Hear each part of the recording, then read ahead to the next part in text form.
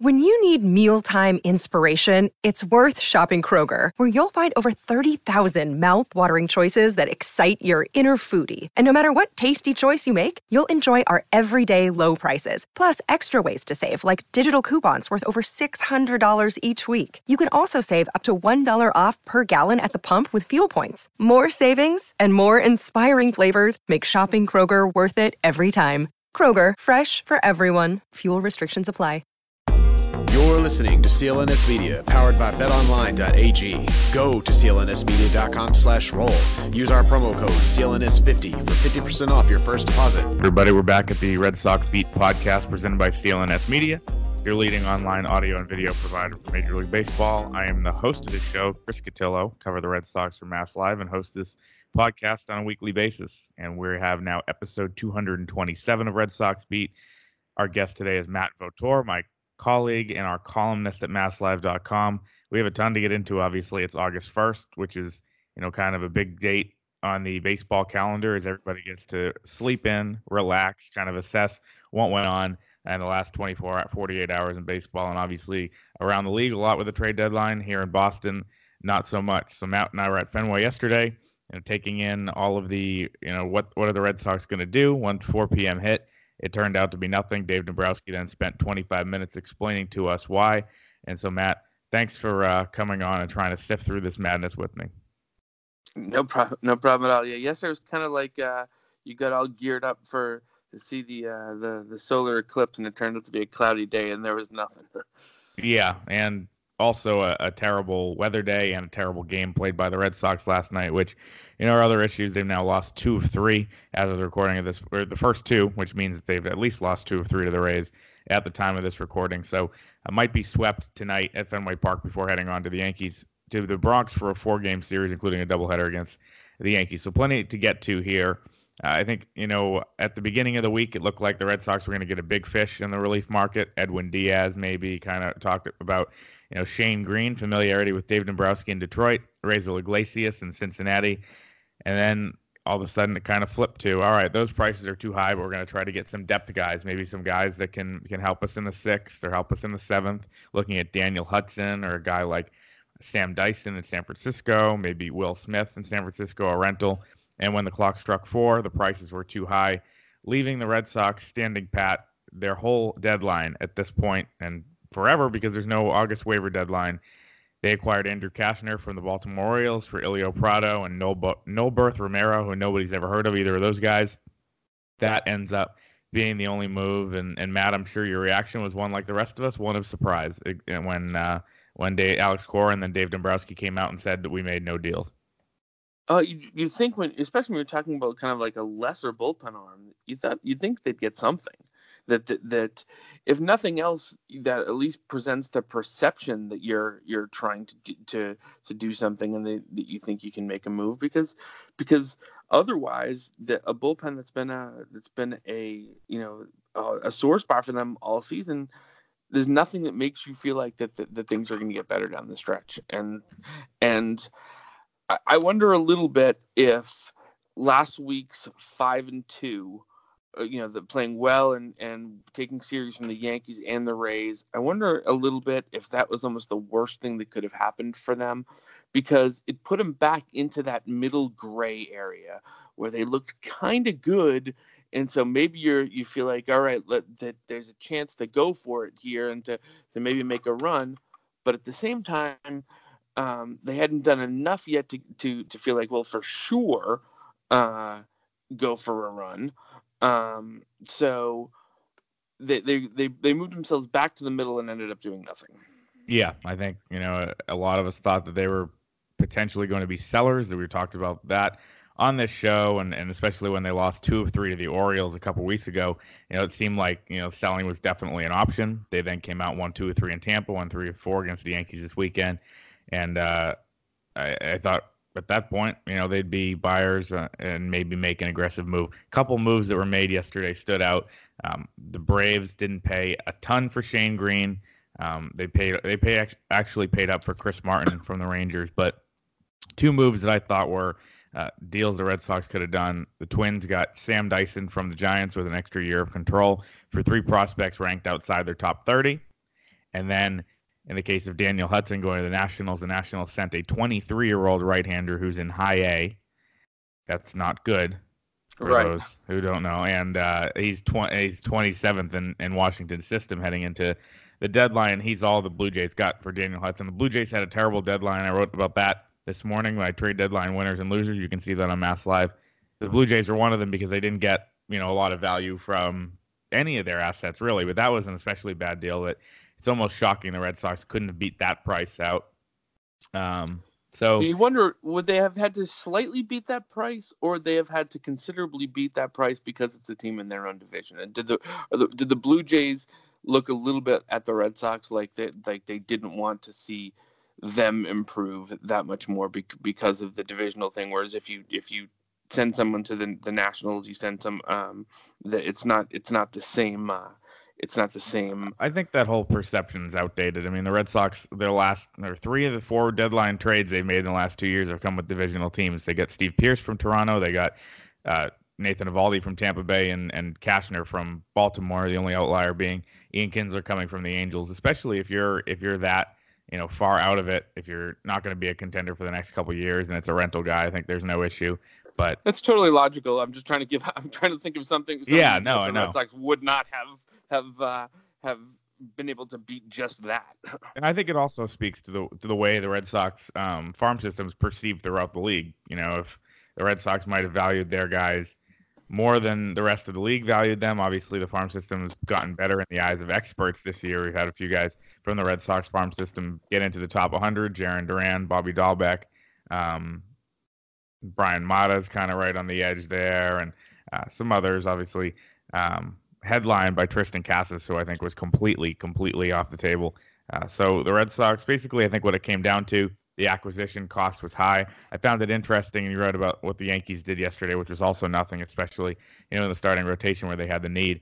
Brian Cashman said that they found in their estimation that the acquisition costs were too high across the league. So it's something where the Yankees and the Red Sox both thought, we could use an addition, but the acquisition cost is too high. The difference, obviously, the Yankees are probably going to win the American League East. It would be shocking if they don't, and their problems won't catch up to them until October when they have to face Houston or Minnesota or Cleveland or whoever.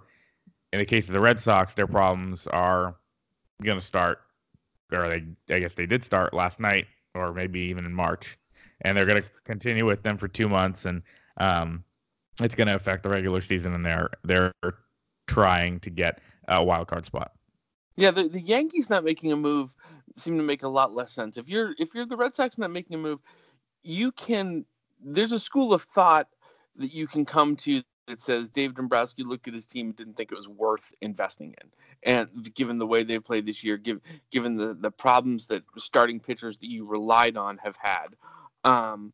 But the Yankees have to look at it with the record they have and the situation going into the day. This is before the Astros really loaded up, and think they could have been the favorites in the American League if they'd gone out and added a frontline guy. And so the Yankees do have a pretty good farm system at the moment. They have prospects they could have made that could have used to entice a team into giving them a better frontline guy. I think they probably could have gotten Stroman if they had pursued that. And we know that he would have loved that aggressively. There was all the talk about Robbie Ray and the Mets. The 2 Mets starters were in play. So it would certainly have seemed like if the Yankees had decided they're going to go get a guy, that it was there to be had, and so Cashman was a lot more honest, I think, than a lot of GMs are in that situation, and said that he was disappointed that he wanted to get better, and that they just didn't think that the prices were right. But I mean, if you're the Yankees, who have certainly established that culture of World Series champion is success and everything else is a failure, you have a team that could have competed for that this year with a little bit of help. And I think they still will. I think there's a lot of guys who are still on the injured list that are set to come back. Luis Severino, obviously, whether he comes back as a starter or kind of does the Eovaldi path and comes back as a reliever. They have Giancarlo Stanton, who's still out, and Gary Sanchez, Brett Gardner, Greg Bird, Dellin Betances. The list goes on and on. The Yankees have been really banged up since the beginning of the year, so they're trusting that their internal guys will come back healthy and make a difference. I think that is a fair gamble because of those names and that talent. It's a more fair gamble than what we've seen from the Red Sox, who are banking on, I don't know, Nathan Eovaldi stepping into a role that he never has, which we've talked about on here. It seemed like a panic move at the time. Now it makes, even a little bit more sense, a little bit less sense, sorry.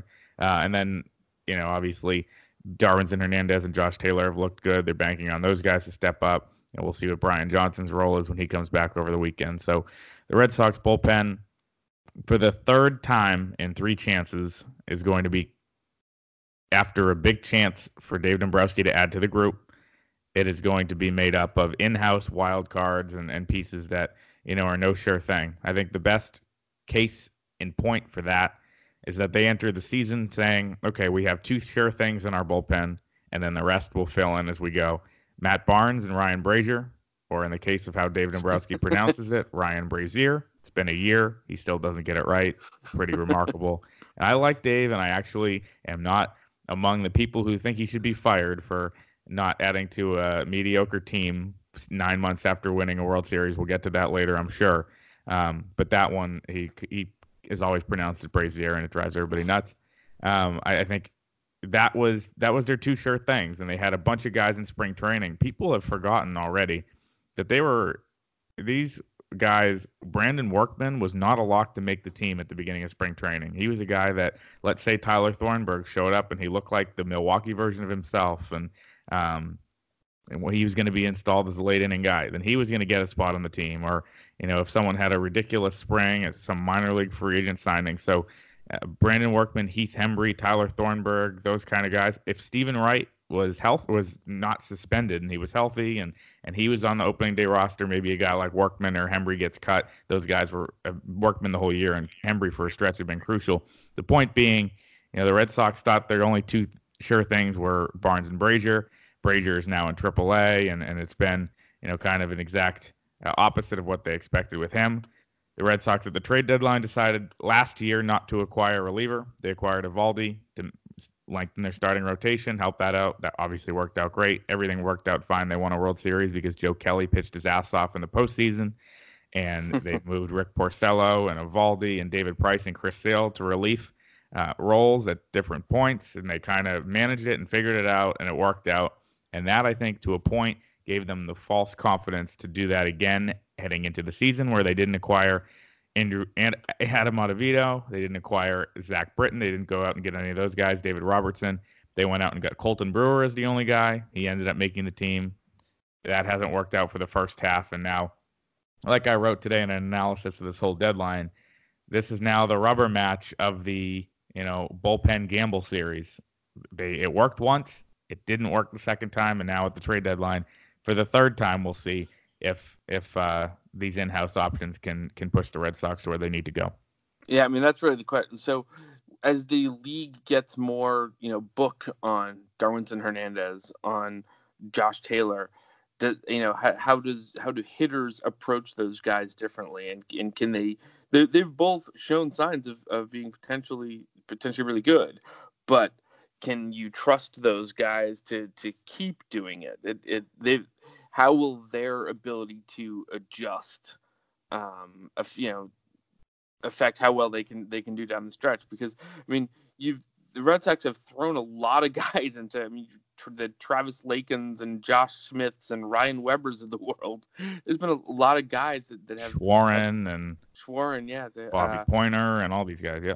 There's been a lot of guys out there. They're just trying to hope that something sticks. So yeah, they have to hope that Brazier does kind of. I mean, that was Dombrowski's thing yesterday, that he thinks that Brazier's a guy that'll help them, and maybe Hector Velasquez, who's been effective in stretches, comes up and helps at some point. You're asking these guys, none of whom have pitched high leverage innings in a pennant race, to do it really effectively. And other than Workman, who did it in 13, there's and nobody at times last year as well. Yeah, a little bit last year, but was not in the postseason roster for a reason. Right. And so I think you look at where they are. You have to hope that nobody falters, because who do you go to if they do?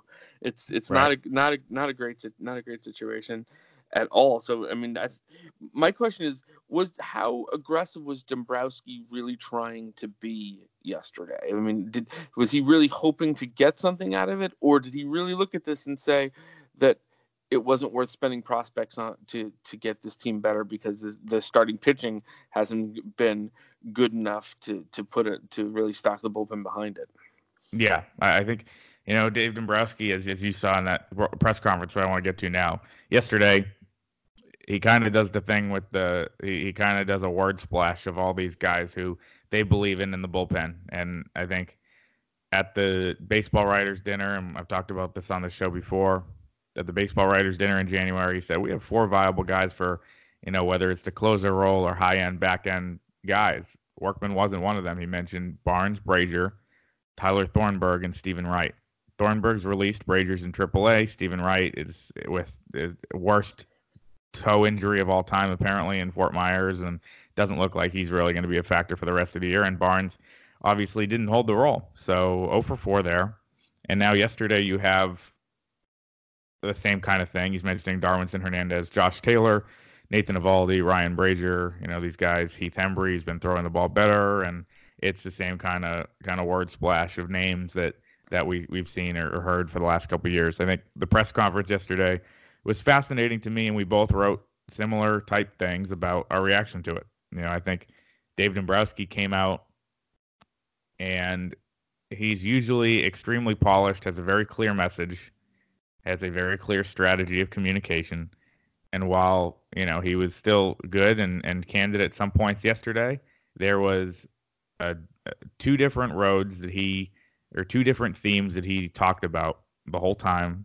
And I think that him doing that for the whole press conference really spoke to how he was truly conflicted about what to do. Number one, he believes he has enough talent on his team to compete for the rest of the season and deep into October. But number 2, he believes that his team hasn't done enough to deserve mortgaging those top prospects or overpaying for a guy to be supplemented at the deadline. Somewhere in that middle ground is where Dave Dombrowski saw himself and felt that the Red Sox were throughout July, and that ended up, playing into them standing pat. So as I wrote today, those 2 schools of thought: one, that they're good enough to do it, and that he has that belief, but number 2, not good enough.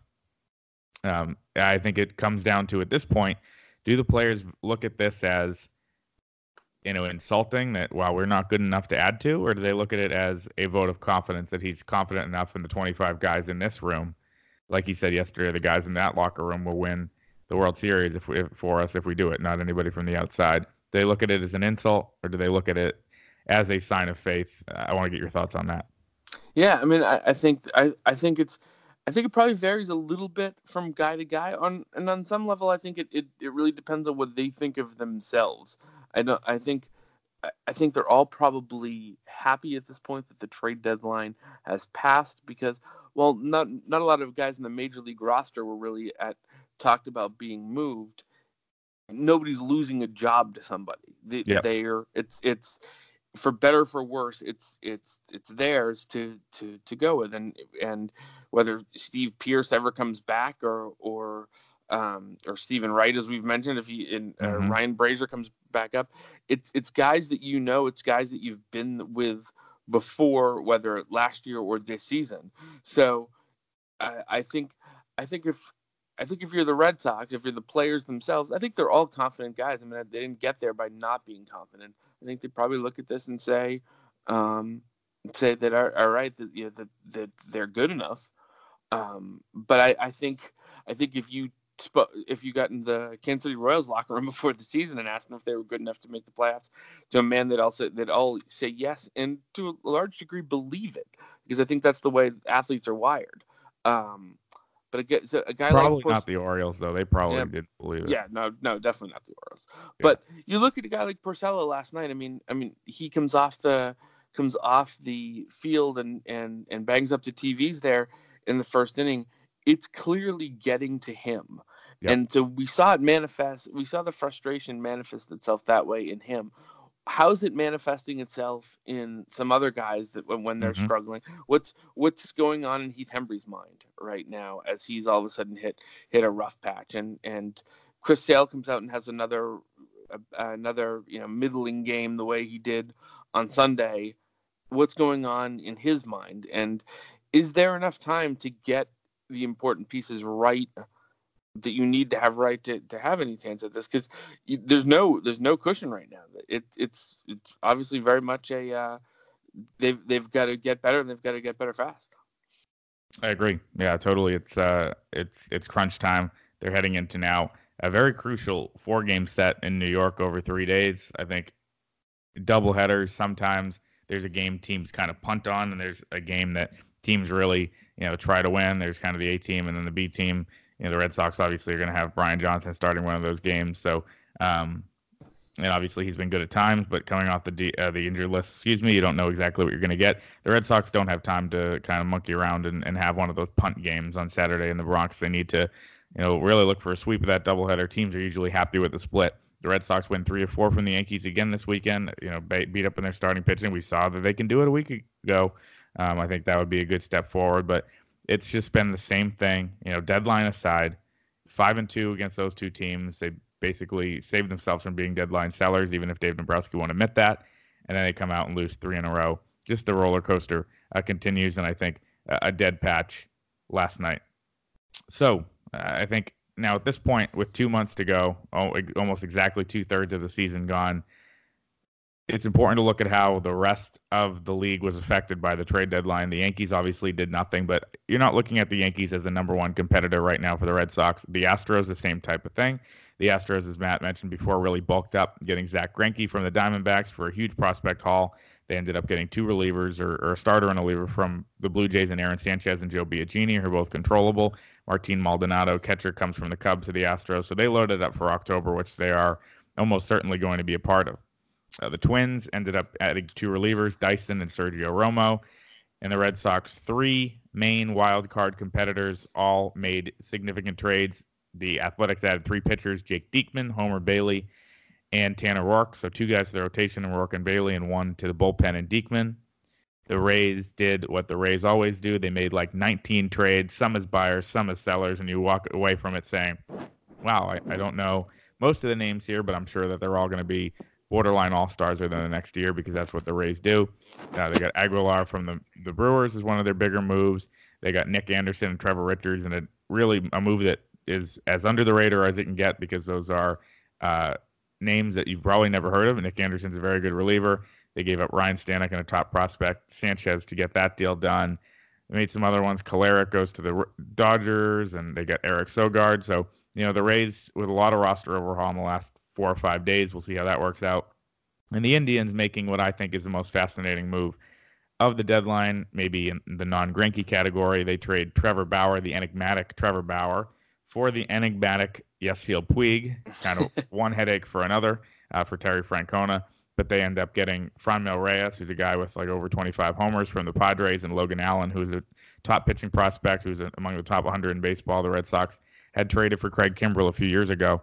So, Matt, I look at the Indians, obviously, as one of the premier contenders in the wild card. My first reaction, I tweeted this out, was that, the Red Sox are big winners of this Bauer trade because the Indians are weakened. And then you look at what they got, and you think they got 2 outfielders with pop and a guy who can slot into the rotation that was one of the top 100 prospects in baseball.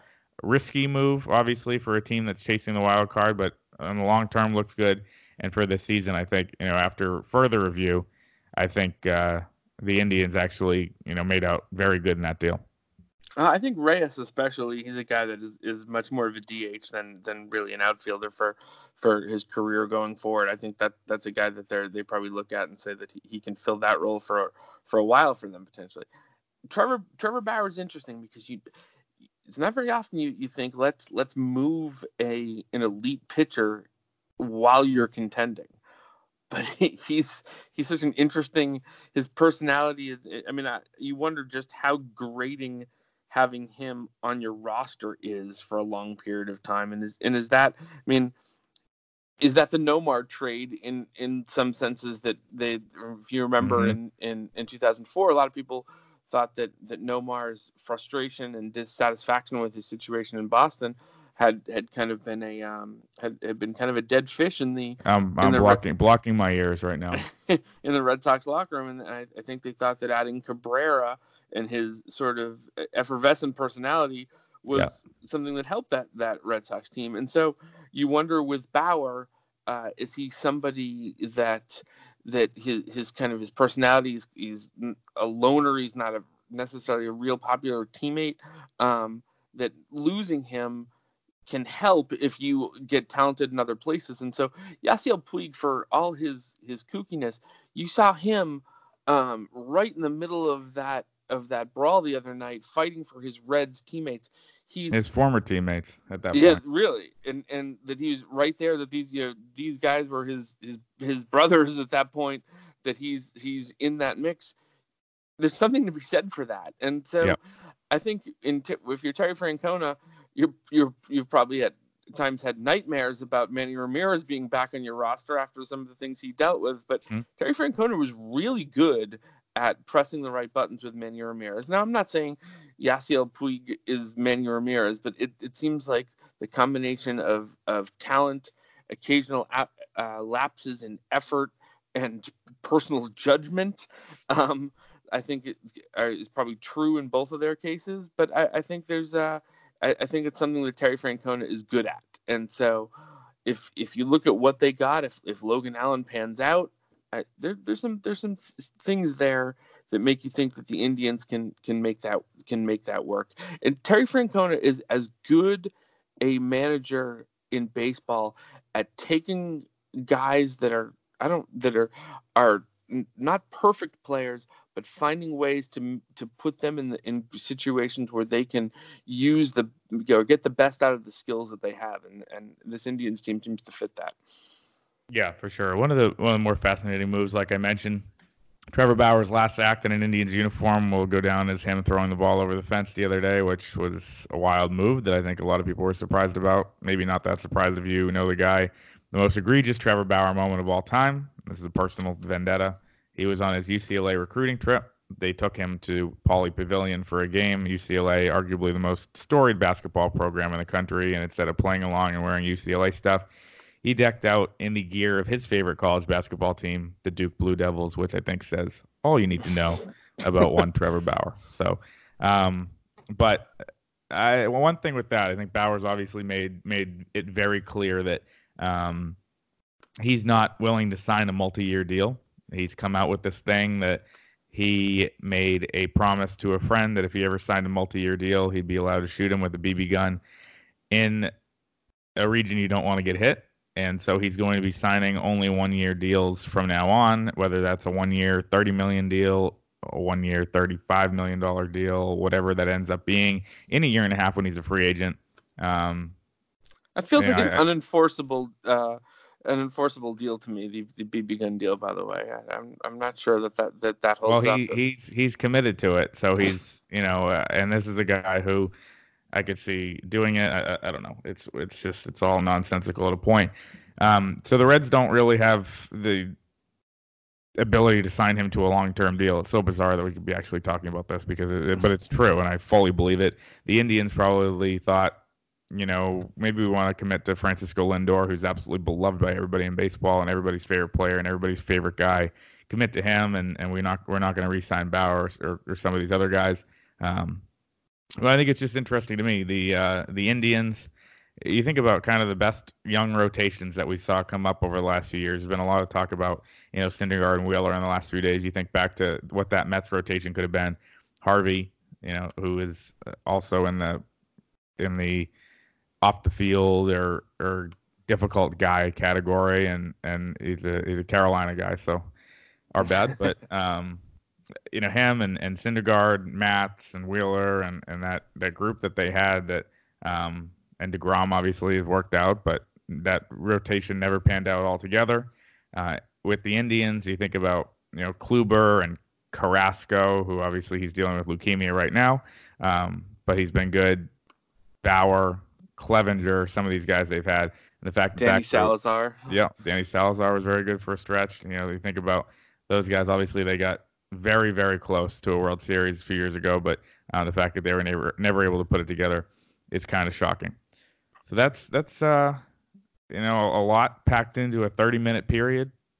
It's a lot more than the Red Sox packed into the 30-minute period before the deadline, when it seems like they had already decided to punt. Andrew Kastner's the only new Red Sox in July.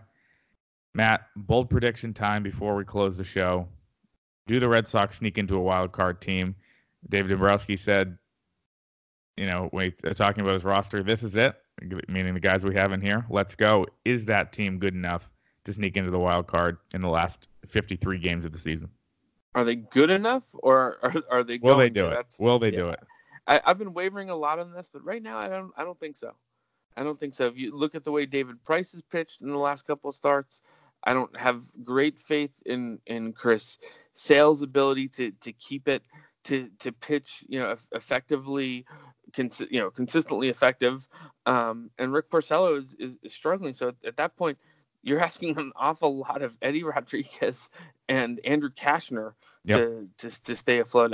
I think they can. I think it's going to come down to the wire for them. I think you're talking, in the mid-September, that every game matters a lot. But I think I think the teams that are ahead of them are a little better positioned to do it, and I think they're going to just miss. And there you go. Negative Matt Vautour on a Thursday. Yourself, you've got him in? I don't know. I really, I wavered too.